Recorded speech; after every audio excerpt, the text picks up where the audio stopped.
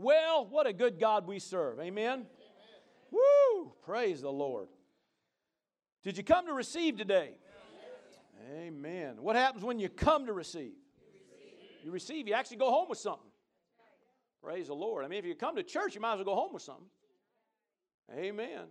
Praise the Lord. And so we have over the last few weeks especially been talking about, walking in the life of God that we're called to walk in. It's kind of been twofold. We have talking about the life of God and at the same time dealing with, walking in resistance of the enemy. Because the enemy has come to take that life from you. Somehow mess it up. Somehow mess up your day. Somehow create some kind of havoc throughout your day to just to somehow steal in some area of your life that just takes away from the life of God that you're called to. And so what we've been doing, we have been coming out of, our opening verse has been John 10:10, a common verse that Jesus said. Now there's a whole lot more going on in John 10:10 and things that we have studied before and taught on, but the basic bottom thing that we're dealing with is the fact that there's a thief and then there's Jesus. Come on now. And the thief does not come except to steal, to kill, and destroy. That's what he does. Jesus said, but I've come, right, that they may have life. How many like the life thing? Amen? And that they may have it more abundantly, praise God. Amen. I mean, an abundant life. Paul called it the life of God. Amen. Hallelujah. And so, Paul even brings out in Ephesians 4 that life of God, that you could be a non-participant of that life of God. Alienated from the life of God, it says. And all based on the enemy comes in and convinces you one way or another, and then all along, you're missing out on what's yours. So Jesus said there's a thief that comes to take, but I've come to give life. Amen. Amen. So let's look at just some translations here real quick. We'll kind of run through them. That's what we've done every week here for the last few weeks. This is the Amplified. It says this: the thief comes only in order to steal. He ain't never going to be your friend.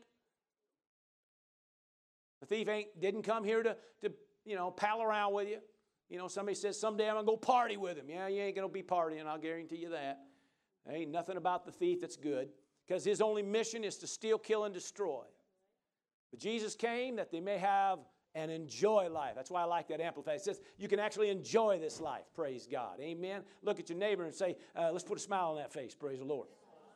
You ought to enjoy this life. If you're not enjoying it, something's wrong. Something's wrong. And have it in abundance, I love this, to the full till it overflows. Hallelujah.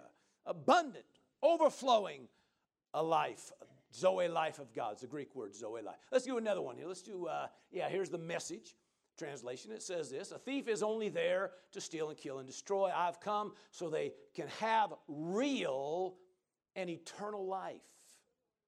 Eternal life. More and better life than they ever dreamed of. Now, a lot of times the word eternal life, the word eternal in itself just means perpetual, ongoing.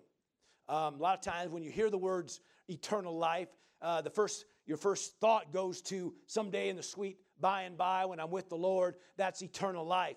And that's a part of it. But eternal life, according to Jesus in John 17, verse 3, he said, this is eternal life. He defines it.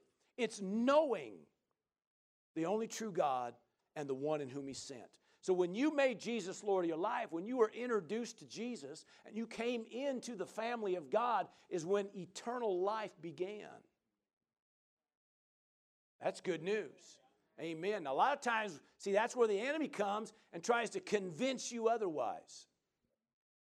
That's why a lot of Christians are saying, I know it's so hard down here, but someday when we get to heaven, and the whole time Jesus said the same life that's there you can have. That was part of the prayer, right?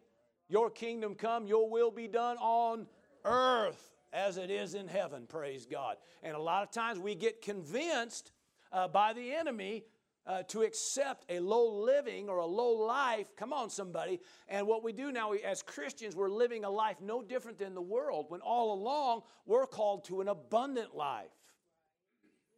See, you ought to have a life that the world looks in and go, hey, how come that's working for you? Well, why do you have that? You say, hey, you want to know how we can get that? It makes soul winning easy. Okay, that went over like a lead balloon. Let's try another one here. All right, what do we got here? This is the Passion Translation. It says, a thief has only one thing in mind. He wants to steal, slaughter, and destroy. But I've come to give you everything in abundance, more than you expect. Life in its fullness until you overflow. I like that, amen. More than you could even expect. I mean, God, it says that He's able to do exceedingly, abundantly, above all that you could ask or think, according to something. According to the power that's at work within you. That word power, dunamis, which refers to a power that, in other words, a to be possible power. In other words, what could you believe for? What's possible? What could you put your faith towards in God?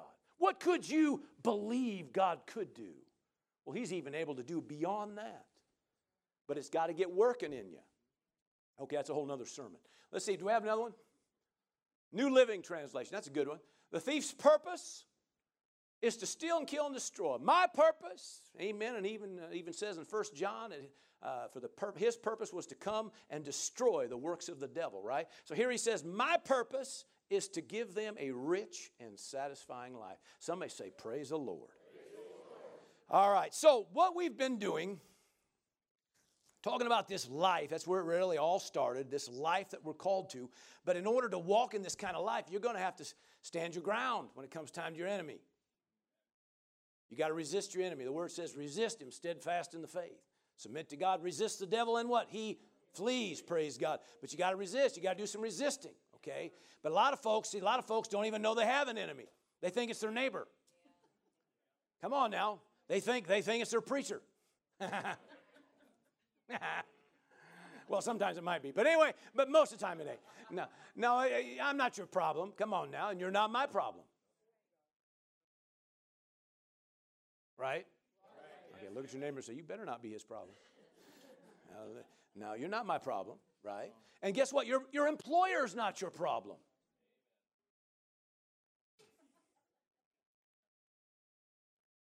Okay, I'm going to go on more on you now. Your employee's not your problem. Now, wait a minute. Come on now. Now, here's another one. See, your God is not your problem. Because that's the big one. Because a lot of times He gets blamed for everything. But He's not the one that comes to take life. He's the one that comes to give life, right?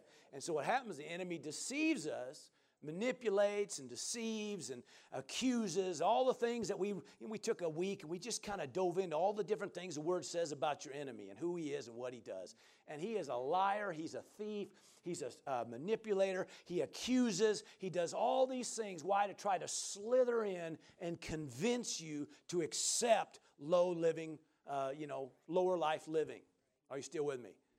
And pretty soon you accept it and you're rolling along and you think everybody else is the problem, and the whole time he's standing in the background laughing at you while you kind of beat yourself up. Now look at your neighbor and say, that ain't going to happen no more. We're going to resist our enemy. Amen. So what we've done, we've been talking about keys of resistance. Jesus said, I've received the keys. He paid the price. Amen. He came back, gave us keys. Amen. And saying, whatever you bind on earth is bound in heaven. Whatever you loose on earth is loosed in heaven. Now, that's quite a review. But we're going now to Ephesians 6. Because last week, we spent some time in Ephesians 6. A couple weeks ago, talked a little bit about the sword of the Spirit as a weapon. But I was instructed by the Lord last week to go back to Ephesians 6, spend a little time with it. And so we got partway through this, but I'm just going to read through it. Let's do this, Kelly. Let's read through the whole text, and then I'll come back up, all right, and we'll kind of dive into this. So Ephesians 6. In fact, wasn't Ephesians 6 our verse, our chapter to read in Friday, right? Y'all been reading? See, what timing? Come on now. Verse 10. Finally, my brethren, be strong in the Lord and in the power of His might. Put on the whole armor of God, not just a piece of it, but all of it, that you may be able to stand against the wiles, the plotting or scheming of the devil. For we do not wrestle against flesh and blood, but against principalities and against powers and against rulers of the darkness of this age and against spiritual hosts of wickedness in heavenly places. Just all different levels of demonic influence is all that is. Therefore, take up the whole armor of God. He repeats himself. Why? That you may be able to withstand or resist, that word means, in the evil day or the day of pressure, however you want to, in fact, we might define that here a little later here. And having done all to stand, what do? You stand therefore. You stay put. How? Girded with your waist, girded with truth. Amen. Having put on the breastplate of righteousness, having shod your feet with the preparation of the gospel of peace, and above all, taking the shield of faith, with which you will be able to quench all the fiery darts of the wicked one, and take the helmet of salvation and the sword of the Spirit, which is the Word of God. Amen. That just refers to the armor and then our weapon there, praise God. And of course, there's more said there in that text, and maybe when we get through part of this, we might even go a little further down in that text because of what it's saying there. But let's go back up to verse 10 again, real quick. We talked a little bit about this all last week. Finally, my brother, be strong, be empowered, infused, all right, inspirited in the Lord. Everybody say, in the Lord. And let's talk about His lordship. Now, it's saying really what it is. Paul's saying the same thing that James said in James 4 by submit to God, resist the devil, and he flee. This is just Paul's way of saying it. Okay, so you yield to God, you submit yourself, you're strong, you're infused in Him, and strong is what it implies here, strong in the power of His might or His ability to accomplish anything. So I'm connecting with Him. He's my Lord. He's my leader. He's the one that directs me. He's the one that empowers me. He's the one that strengthens me. He's the one, praise God, that makes it work. So He's not asking any of us to do any resisting without His help. That's why it said first submit to God, then resist the devil. Because it just makes it easier. Otherwise you're chasing your tail half the time. Okay, so verse 11 now.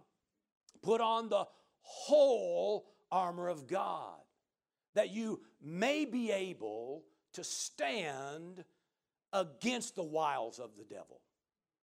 Okay, the plotting and the scheming, manipulation. That word wiles, methodia. Okay, which we give the methods of, but it literally means a roadway, a pathway traveled frequently. Okay, so in other words, the enemy doesn't have any new tactics. He has the same old tactics he's always done since the garden. Are you hearing me? Since the fall of man, it's always been the same tactics. Okay, now according to 2 Corinthians, the word says we're not to be ignorant of his devices. The word devices literally means head trips, mental games. Now that's important because that's what he's talking about here. This whole thing about the armor is dealing with because of the mental games. That's kind of what we've been bringing up. Okay, his whole tactic is to get you mentally. If he gets you convinced of something, he's got you. Get you convinced it ain't working, he's got you. See what I'm saying? Somehow he manipulates, shuts you down mentally. Are you still with me? All right. A lot of the things that go on in our life happen as a result of our own doing because we mentally got whipped. Yeah, that's a whole nother sermon, but that's a fact. And so you're not your enemy. I'll try this side. You're not your enemy. Look at your neighbor and say, amen. You're not your enemy. Now, he'll convince you sometimes of that, but you're not your enemy. We have one enemy. Now, that's why we put on the armor, right? Let's read verse 12 and 13. It says this, for we do not wrestle against flesh and blood, not against our neighbor, our employer, our God, actually I should say our each other or ourselves, all right? But we do have a fight. Principalities, powers, rulers of the darkness of this age, spiritual hosts of wickedness in heavenly places. Again, all levels of demonic influence, All of them are subject to the name of Jesus. It doesn't matter what level we're dealing with. Are you still with me? See, some people say, well, that's a high devil and that's a low-level devil. Well, it doesn't matter if he's a low-level devil or a high-level devil. It doesn't matter. They're all devils and they're all subject to the name of Jesus. All right. Verse 13, thank you. Therefore, he repeats himself, take up the whole armor of God, that you may be able to withstand in the evil day, and having done all to stand, we stand. Now, verse 13, take up the whole armor of God. Okay, so how do you take up the whole armor of God? Is we talking about something physical here? So the armor is not physical. Now, most scholars believe that when Paul, at the time of writing this, was in prison and staring basically, out, looking at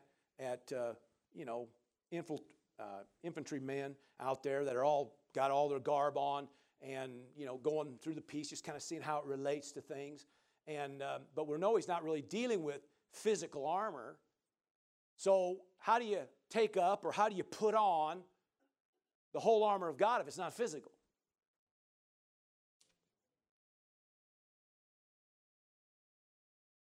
Well, we might use the word, say, well, it's a spiritual thing. Well, it is spiritual, but how does it happen then?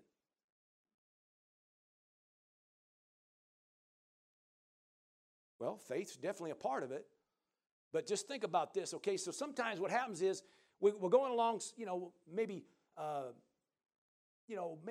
spiritually speaking, we're going to say, yeah, put on the whole armor of God. But have you ever stopped to put it on?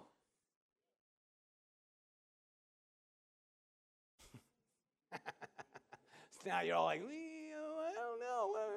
I'm afraid to say something because you're going to say, no, that's not it. No, I wouldn't do that to you. Well, maybe I wouldn't. I probably wouldn't. But anyway. Okay, so how do you do it? Well, earlier in the book, okay, let's put chapter 4 and verse 23 and 24. I'll read this because the whole thing he's dealing with is not giving the enemy place. And really the whole thing is about the mental game. And that's how he says, we're not to walk like the Gentiles do. We're not to think and not to have the same kind of mindsets that the world does, because that's how you become alienated from the life of God. So he says, don't give him place. But then he says this, and be renewed, renovated in the spirit of your mind, in the core, the center of your mind. Your intellect, that word means, your understanding, okay? Renovated, renewed. Somehow you got to renew your mind. So a part of what goes on and how he works is somehow the Lord's trying to get something working in your mind while the enemy's trying to get something working in your mind. God says, listen, I got to get your mind engaged here. Okay, put verse 24, and he goes on to say, and that you put on the new man. Put on the new man? What? Well, just prior to that, he said, take off the old man. What? You got to, there's just a lot of this putting on, taking off stuff, right? Put on the armor, put on the new man. It even says in Romans 13, put on the armor of light. You're thinking, putting on, taking off. Put on the new man, which is what? Created according to God in true righteousness and holiness. They're after his image. One place says, after his image. So you got to put on something. Well, how do you do it? How do you do all this? Well, you're going to have to get your mind renewed to it.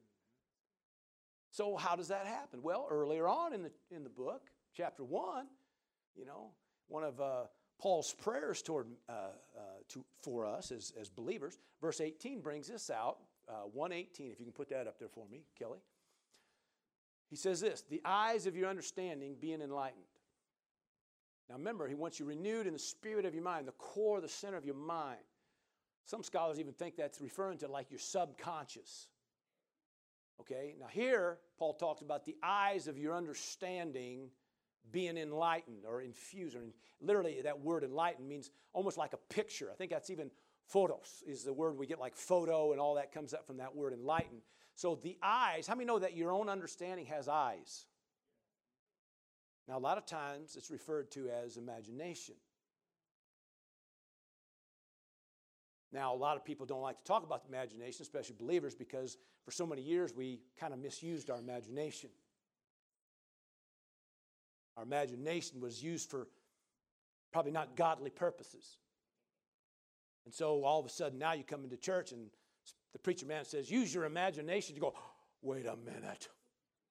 Is this a cult? You got red Kool-Aid in the back. What's the deal? Huh? What do you mean? Well, you have the eyes of your understanding got to be enlightened. You're going to have to start seeing something different. So, Spirit of God, really, to be honest, he told me to talk about, for a minute, how it works for me. Would that be okay? Do I bore you with my stories? I hope not. But when I first come into these things and started to understand that years ago, there was a brother named Larry Lee who ministered on a series called Could You Not Tarry 1 Hour? And it ministered to me. I was young in the Lord. At that time, I was still working in the mill. I think at that time I was involved with some youth ministry at that time, but just as green as it gets. Didn't know a lot, but I started understanding the importance of prayer. And so began to just take time every day to spend literally focused prayer. Be focused. Praying in the Spirit, taking time to pray over ourselves, our family, our church. Just took the time to do that. And so the armor of God became kind of a key thing. And so I recognized that I have to put that armor on every day because I'm a target.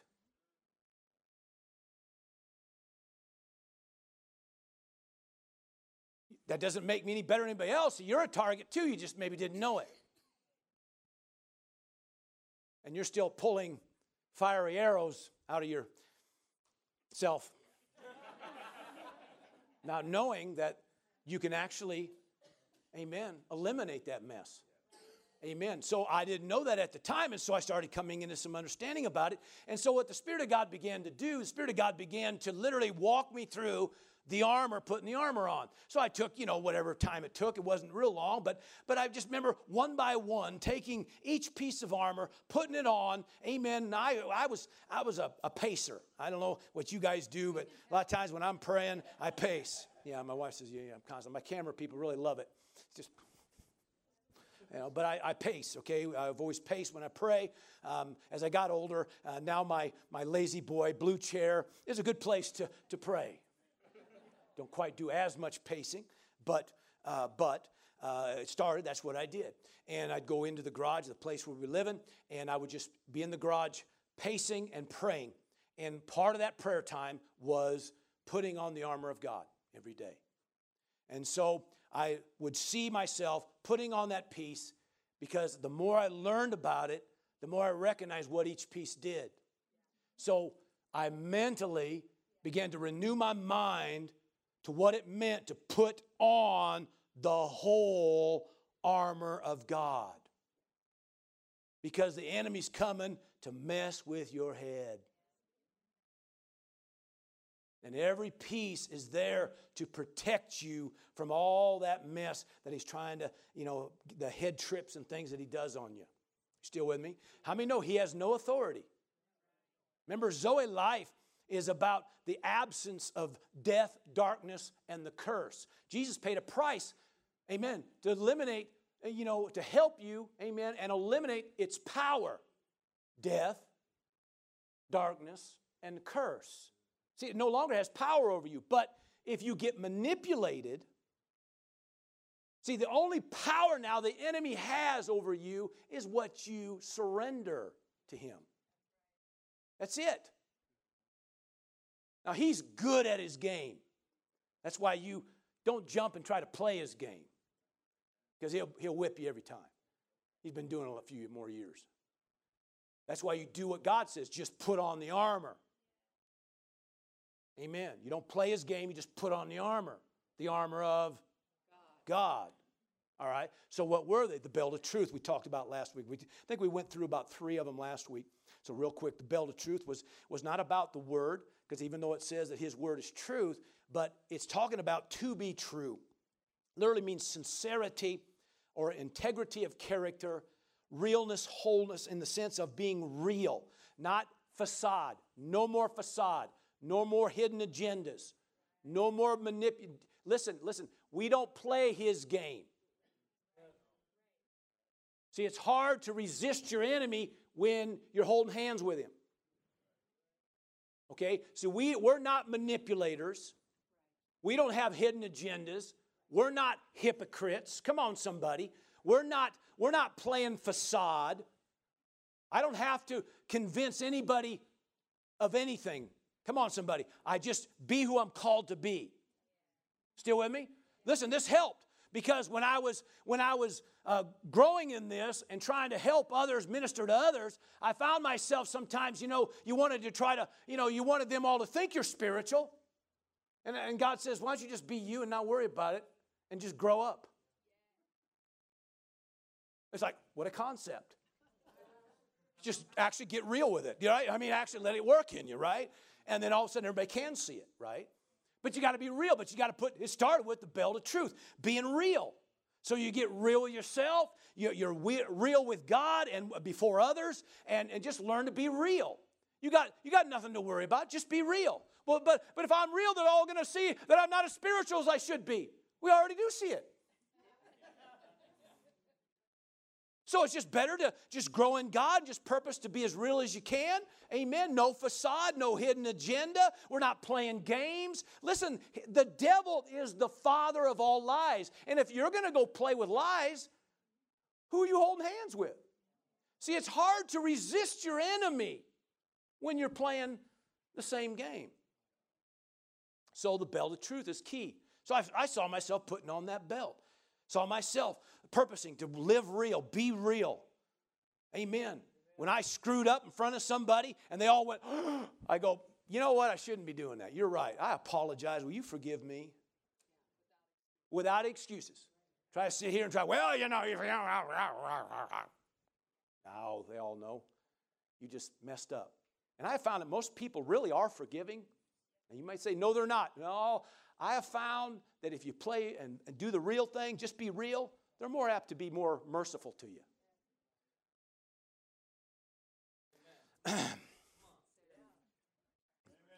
That's the truth. Just get sincere and real. And you'll find that most people can be okay with that. Come on, I'm not asking you to keep living dirty or keep living unclean. I'm just saying every now and then you might mess up or you might say something you shouldn't say or have an attitude you shouldn't have. Sometimes you just go, you know what? I got up on the wrong side of the bed today, and I shouldn't have. So I'm sorry about that. Sorry about my attitude. And they'll look at you going, huh? I remember the first time I went to my lead man at the mill, and I says, you know what, I just want to apologize. And he goes, huh? Yeah, would you forgive me? He went, huh? For what? Well, I haven't been working real hard lately. You know, the word says that, that a lazy man's a brother with a destroyer. And you get kind of lazy mentality at work. Everybody else kind of thinks that's the way it should be. And then you start doing it. And the Spirit of God dealt with me. And he said, you're just acting like a lazy man. I went, I don't want to be that. Well, there's no integrity in that. Oh, well, I don't want to be that. And I remember when God dealt with me about it, and I went up and I apologized for being like everybody else. Come on, somebody. When I should have been working hard, and pouring my guts into it. And he looked at me like, ain't nobody ever done that to me before. Well, I ain't going to do it again. Because I'm changing. Right? I mean, I don't like apologizing no more than you do. But I needed to. And I put on the belt of truth. I put on the breastplate of righteousness, which is necessary to have the breastplate right after the belt of truth. Very necessary. Amen. Breastplate. Amen. Righteousness. Rightness before God. Right standing before God. How many know that you are the righteousness of God? How many know that you're the righteousness of God? You already are. You don't have to try to be righteous. You already are. Why? Because Jesus paid a price for you. So a lot of times righteousness and holiness gets mixed up. Come on, holiness is about your conduct, how you live, but righteousness is who you are. You're in right standing with Jesus, right standing with the Father because of what Jesus did. There you go. Amen. That's just the facts, okay? Well, you put on that breastplate. Why? Because you're a child of God. You're an heir of God, a joint heir with Christ. You're an overcomer. You're a conqueror, praise God. Hallelujah. You're redeemed by the blood. You're forgiven, praise God. Hallelujah. You say, well, you know, I've messed up way too many times. Well, jump in line. Who hasn't? So put on the breastplate because you're going to need it. Because about the time you get real with yourself, you're going to realize what a phony you've been. I'm trying to comb the whole audience while I'm saying things like that. Some of you thinking, he looked right at me. I know he did. No, come on. We've all been there. We all want to be, you know. And so sometimes, you know, you start getting real with yourself about your attitude, about how you've been doing. You know, you haven't been praying. You haven't been reading the Word. And all that stuff. And see what happens here comes that mental game, right? So not only is he trying to convince you to, you know, to play his game, now he comes at you and says, you hypocrite. You don't even read the Word. You don't even pray. But here comes the head trip. He starts messing with you. You know, he convinced you to do something. As soon as you do it, he goes, oh, and you call yourself a Christian. That's a head game. So you got to put on the breastplate. Covers the vitals. It's important because you're in right standing based on what Jesus did. And the quicker you receive that, the quicker you walk free from all that other mess. If you're going to try to get perfect before you put on the breastplate, ain't going to happen. So you got to put the breastplate on because here comes the mental game. Here comes the head trip. Here comes all the manipulation trying to pull you under condemnation and guilt and shame and inferiority. And that's what he does.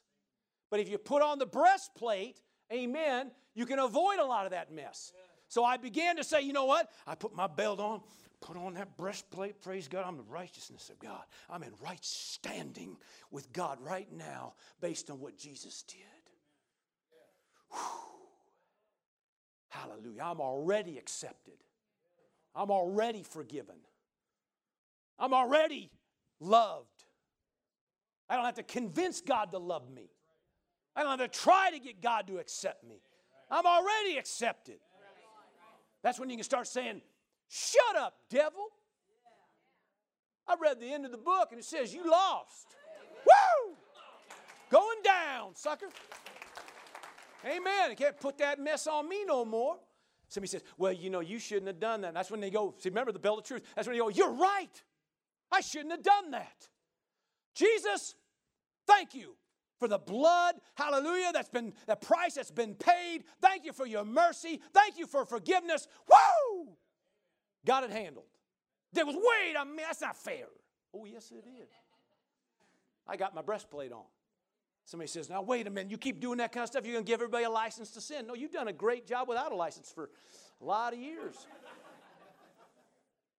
Come on, it's about time just put on the breastplate. Why? So you can avoid some of that mess. See, sometimes it's the shame, the guilt, and the condemnation that hits you that sucks you right back under that mess. Instead of just put on the breastplate. What was the next one? The feet shod, right? We talked about the feet shod with the preparation of the gospel of peace. The word feet being shod refers to forward motion. The reason the feet shod is because you're about taking ground. It's about doing something. It's about purpose. It's about moving forward. Amen. Doing what you're called to do. And it said with the preparation of the gospel of peace, the good news, the message of peace. Greek word irene. The Hebrew word shalom, which means wholeness, set at one again. It means order in the place of chaos. So what you are called to do, you have purpose. And everywhere you go, you eliminate chaos. You bring in order. You bring in peace. You bring in wholeness. See, if the devil, but he'll convince you, say, well, how do you expect to help anybody? You're so out of whack yourself, you can't help nobody. And a lot of people go, yeah, you're right. Yeah, I guess I should just shut up. I guess I should just go sit down and Wait till the Lord comes. Come, Lord Jesus, come. Take me from this mess. There's no way I can do anything. I'm so messed up and so confused.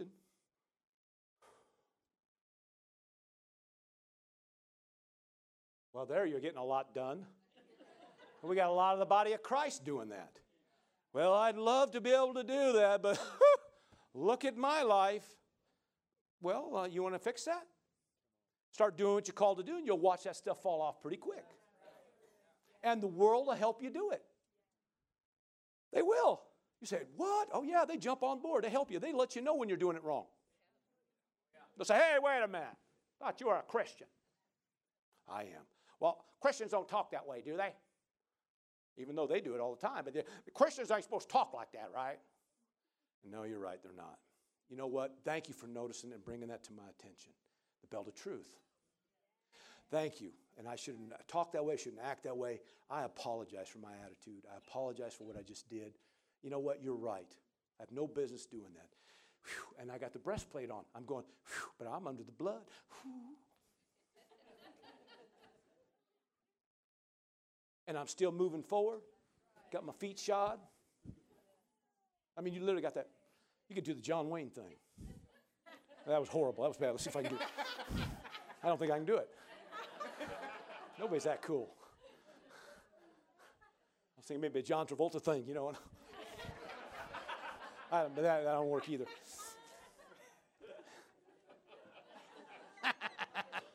Hallelujah. The point is, you're still moving forward. You still got something to say. You still got something to do. And when you're fulfilling purpose and you're bringing change and you're bringing wholeness and you're bringing healing and you're bringing order, praise God. Hey, we're doing something, praise God. Woo! Well, then we got a shield. Above all, taking the shield of faith. And we've been doing a series on, at least my time with you on Wednesday nights, been just all through the year. The Spirit of God said, teach on faith. So we've been coming at it every week and talking about faith. But when he talks about the shield of faith, taking up, literally means to take up. All right, not just, he's talking about lifting this thing up. Okay, the shield of faith. And that when you look up the word shield, it literally means, a large shield. Literally, it'll say this in a concordance. It'll say, as big as a door. Just implying, we're talking about not some, just little bitty round thing. Come on. But it's something that can cover you. Are you still with me? And it says it has a purpose. It quenches or extinguishes, that word means, all the fiery darts. Everybody say fiery darts. Arrows. It's like or missiles, I think another word it might use even in a concordance. But just things that are fired at you, and it says fiery, or those that have been, set on fire. And literally, if you look up the word fiery, it literally brings out that it's been lit on fire with things like anger and all these other emotions, the things that create these ill emotions. So there's thoughts coming at you, trying to get you to take it, to grab the bait of it, and to pull you under something. But he says you got to lift up or take up that shield of faith. The word faith, again, pistis, P-I-S-T-I-S, okay? And it just means reliance, dependence, assurance, trust, words like confidence, conviction. All of these are synonyms for this word faith, okay? So he's saying, listen, the way he says, this thing becomes like a shield, all right, that you lift up, and what you're doing is I'm putting my confidence in God, that no matter what's coming at me, I'm trusting God. I'm believing God. He's my source. He's my strength. He's the one I'm confident in. He's the one I'm assured of. He's the one where I hold my conviction in, praise God.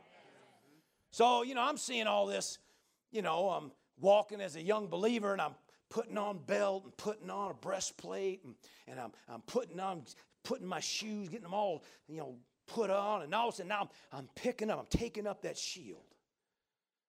Now, a couple weeks ago, we talked about the sword. And you can't really have the sword. The word talks about Jesus speaking or coming on a white horse, white charger, and it says a sword, two-edged sword was going in and out of his mouth. And that's kind of a weird picture. But at the same time, he's not talking about an actual metal sword going in and out of his mouth. He's talking about the two-edged sword, the Word of God. Amen. So the sword of the Spirit, which is the Word of God. And the whole thing is that the way it works is it's got to be words coming out your mouth. A confession, we talked about that 2 weeks ago. Homos logia is the Greek word, which means same word or covenant acknowledgement. In other words, you talk the word. Now, Jesus was a great example of that when he was up in the Mount of Temptation, being tempted, and the enemy would say, hey, if you really are the Son of God, so here he is, he comes attacking your identity. If you really are the Son of God, command these rocks to become bread. If you really are the Son of God. Well, the enemy he's trying to manipulate, and Jesus didn't play that game. Even in his lowest physically, his weakest physically, at that moment, he didn't even jump in that. He just said, shut up, devil. It is written. Man shall not live by bread alone, by every word that comes out of the mouth of God. What did he do? He spoke the word. He quoted the word. He took a verse and he quoted it. Come on. The enemy came at him again and he said, it is written. Quoted another verse. The enemy came at him again. He quoted another verse. It is written. And man, he just backed up the enemy just with the word. And the word said then that the enemy left waiting for another opportune moment, which he never got any until Jesus was ready to lay down his life. The word said literally he had nothing on him. He couldn't grab him. Couldn't do anything. Isn't that good? Now, so I'm seeing the shield of faith. I'm seeing how this whole thing works. You got your feet shod and the breastplate and the belt on and lifting up that. Here comes these thoughts, these things at you. And the word says, cast every thought down, cast those vain imaginations, everything that exalts itself against the knowledge of God, bringing every thought into captivity. That's what you're doing every time you lift up that shield. You're taking authority over those words, those statements, those things coming, and then you're turning whoosh, with the word. Faith, swoosh, gladiator stuff. Whoa. Thinking this is where it all comes in. So, I remember pacing in the garage, and I'm all got my stuff on, and starting to get a little heavier because you're getting all this stuff on. So, kind of getting into it, just walk. Yeah, man. Lifting. Here comes another thought. It is written. Somebody says, dude, you're really weird. Yeah, but I put it on.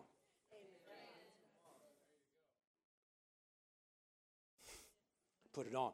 So I know what it's for. Amen. So I'm lifting, amen, my shield of faith.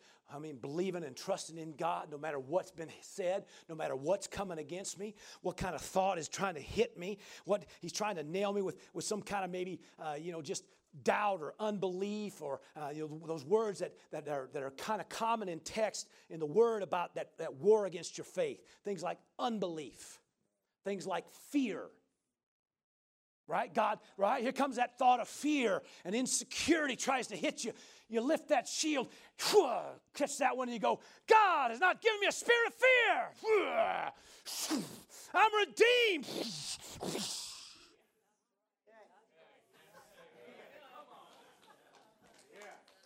Somebody says, I'd get wore out. Yeah, you do. But it's worth it. So when he's hitting you out there at work, you don't run back home. You can just, right in front of everybody, it is written. They're looking at you like.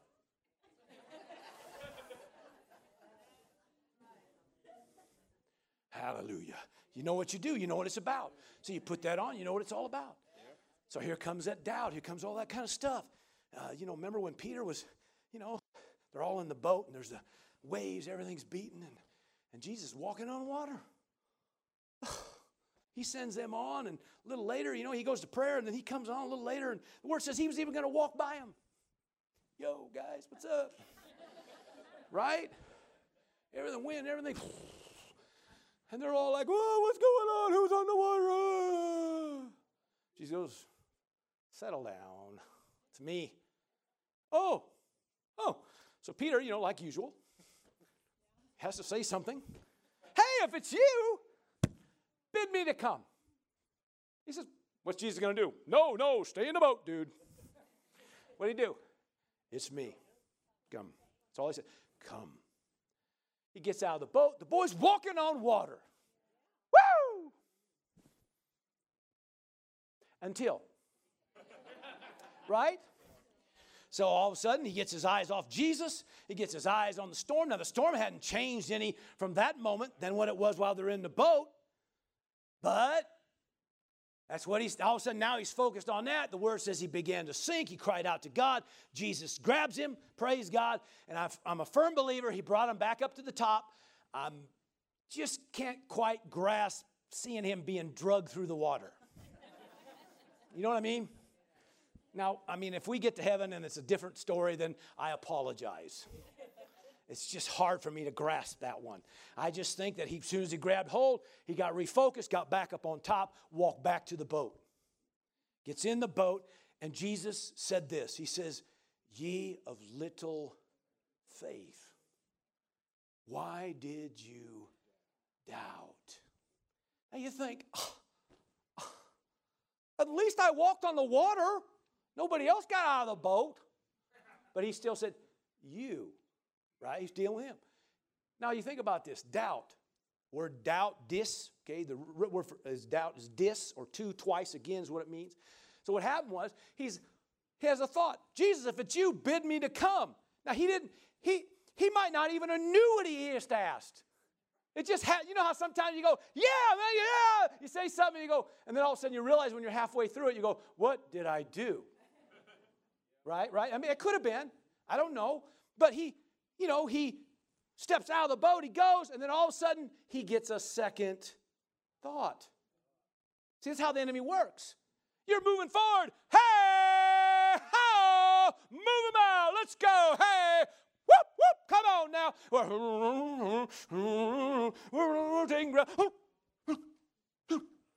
Right? Second thought. All of a sudden, you're shut down. Wait, you're walking on water. You're doing great things. You're taking ground. Yeah, but insecurity will suck the life right out of you. Fear, right? Them second thoughts. Now all of a sudden you're going, well, maybe this was stupid. Maybe I shouldn't have went forward in God. Maybe I should have let my wife do it. Maybe I'm really not called. Maybe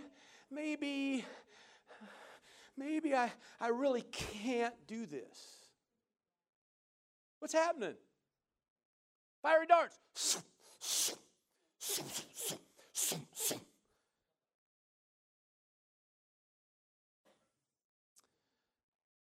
Ye of little faith, why did you doubt? Don't take the second thought. You were doing good. Stay locked on. Keep the shield up. Amen. And you won't get hit with this mess.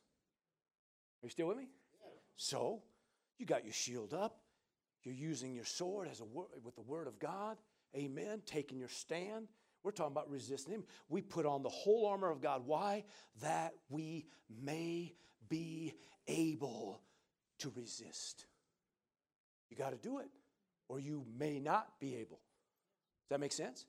So what was the last one we haven't talked about?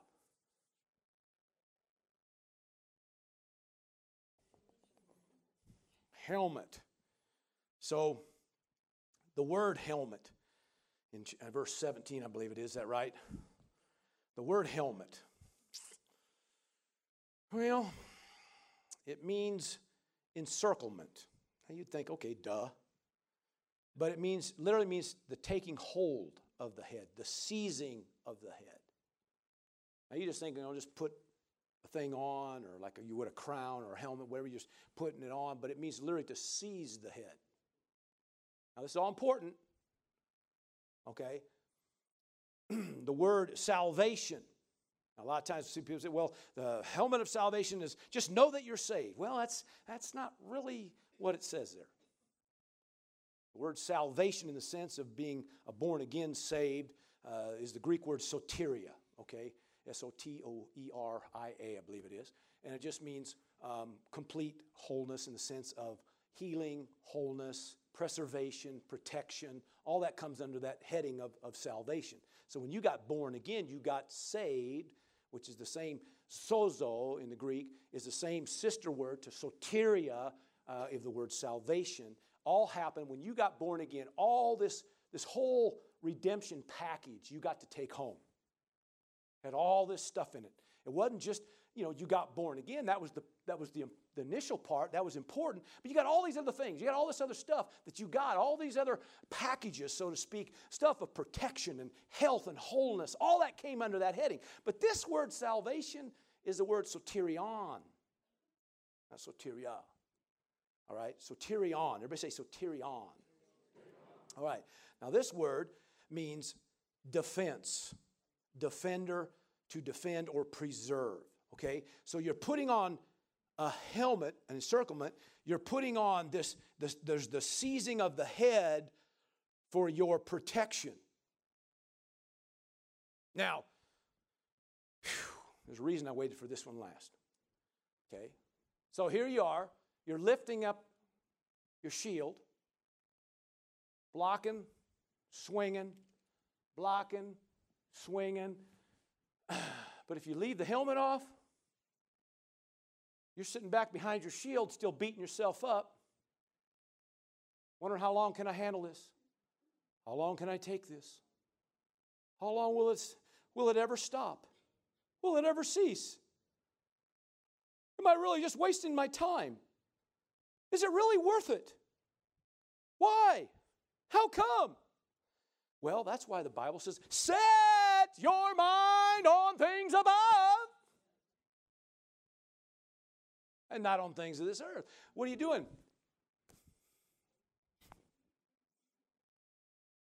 When everything in you wants to go,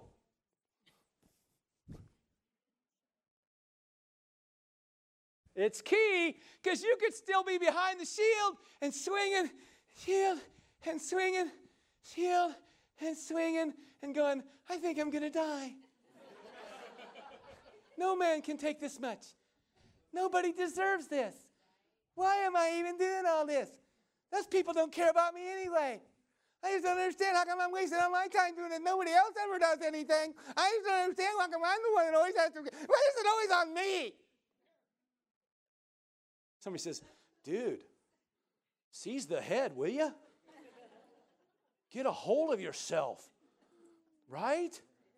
So you could be doing all, but see, if you don't put the whole armor on, and it could be because your head's in the wrong spot anyway, why it's taking so long. So you have to set your mind on things above. Colossians 3:2 tells us, set your mind. Remember, the whole thing is a mental thing. The enemy is coming after your head, trying to mess with your head. That's why you put on the whole armor, because he's trying. Listen, no armor, you're dead. A tweak or a kink in the armor means an open door. So you put the whole armor on. And part of that is you learn to keep that head. When everything in you wants to go negative, you say, I refuse to go there. I set my mind on things above. Romans 8 and verse 5 says that your whole life, you live your life according to where you set your mind. You want to live by the flesh because you set your mind on it. You live by the Spirit, you set your mind on it. Still with me? I think it's Isaiah 26 says that he will keep you in perfect peace whose mind is set on him. Why? Because you're trusting in him.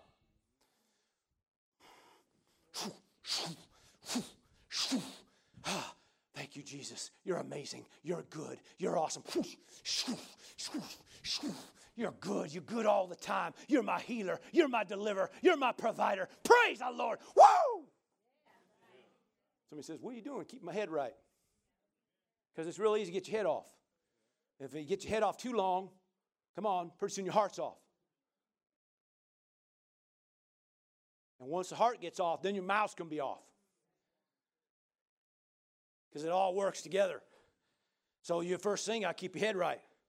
Amen. Well, what do I think on? I mean, there's so many bad things going on. Well, the Word says, meditate on that which is good and noble and just and lovely and perfect, of good report, praiseworthy. Oh, meditate on these things, and the peace of God will be with you. Praise God. Somebody says, well, where do you find all that stuff? Well, it's all higher stuff. Somebody says, well, what do you mean good things? Well, let's see, right now you're focused on the bad. What could you get focused on? Because we could all make a list of bad. But you can also make a list of good. You can start setting your mind on good things. I set my mind on the fact that God, I'm still breathing. I'm 6 foot up instead of 6 foot down. I'm going to heaven. Woo! I ain't going to hell. Hallelujah! Oh, yeah, I'm the righteousness of God. I'm a child of God, an heir of God, a joint heir with Christ.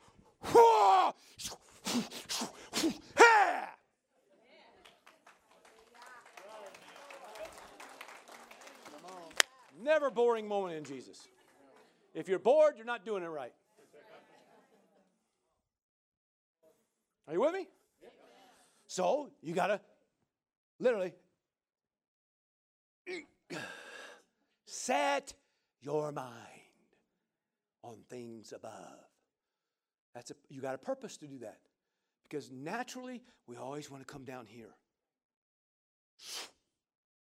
Set it up here. You keep that up there, amen. Pretty soon you don't feel so wore out.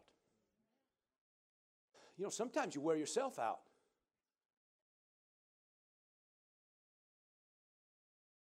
I mean, you get yourself so worked up. And, you know, I mean, just think about this. I mean, I could be driving in my truck. Happy. God is good. Oh, yeah. And go and drive by and see some billboard about some person I don't like. God, I hate that sucker. I just got done. I mean, a matter of seconds, and I'm like off in La La Land, you know, down. Right? You ever been there? My God provides. And then somebody says, God just did this for me. And you think, oh, my God, how come it never works for me? I've been praying that kind of same thing. Why did it happen to me? Right? I've been praying for healing, and then this guy comes in, he gets saved, and 3 days later, he's whole. And I'm going, what am I doing? God must love him more.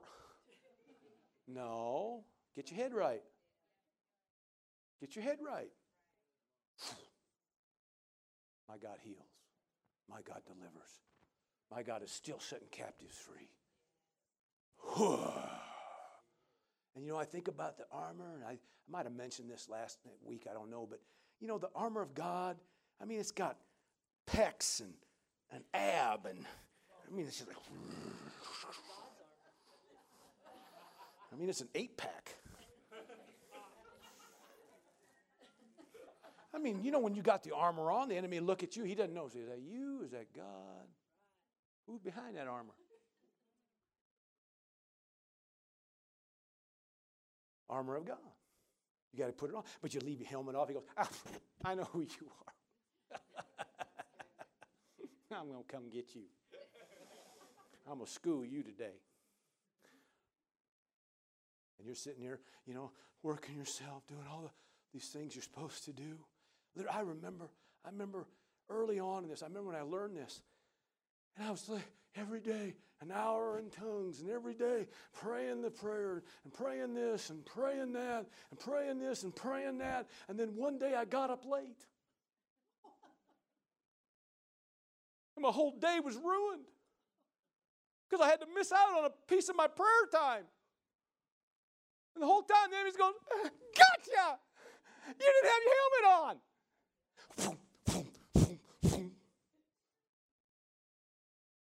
And it's like, it didn't matter whether I got up late. Sucker. Let's go. Right?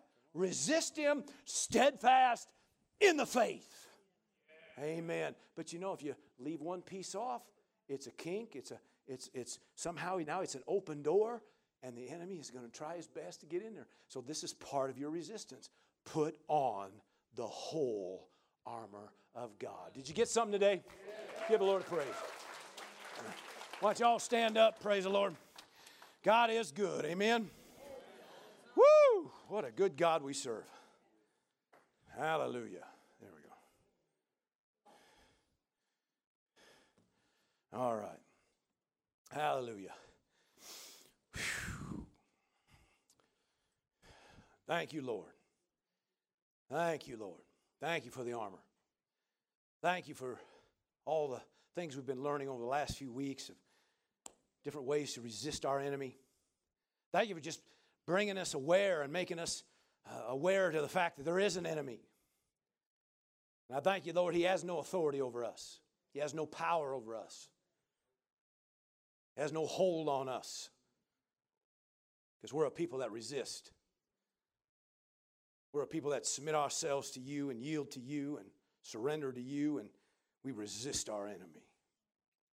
And Father, we give praise and glory for those here today, for the things we've learned and things maybe we've gleaned today, maybe the things maybe answered some questions, maybe we got maybe a whole new perspective on what we have in you and who we are in you.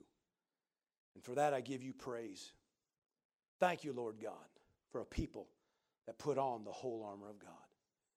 We give you praise. Thank you for joining us for this message. We'd like to take this opportunity to encourage those listening from anywhere in Central Oregon to join us Sunday mornings at 10 a.m. and Wednesday evenings at 7 p.m. for our regular services.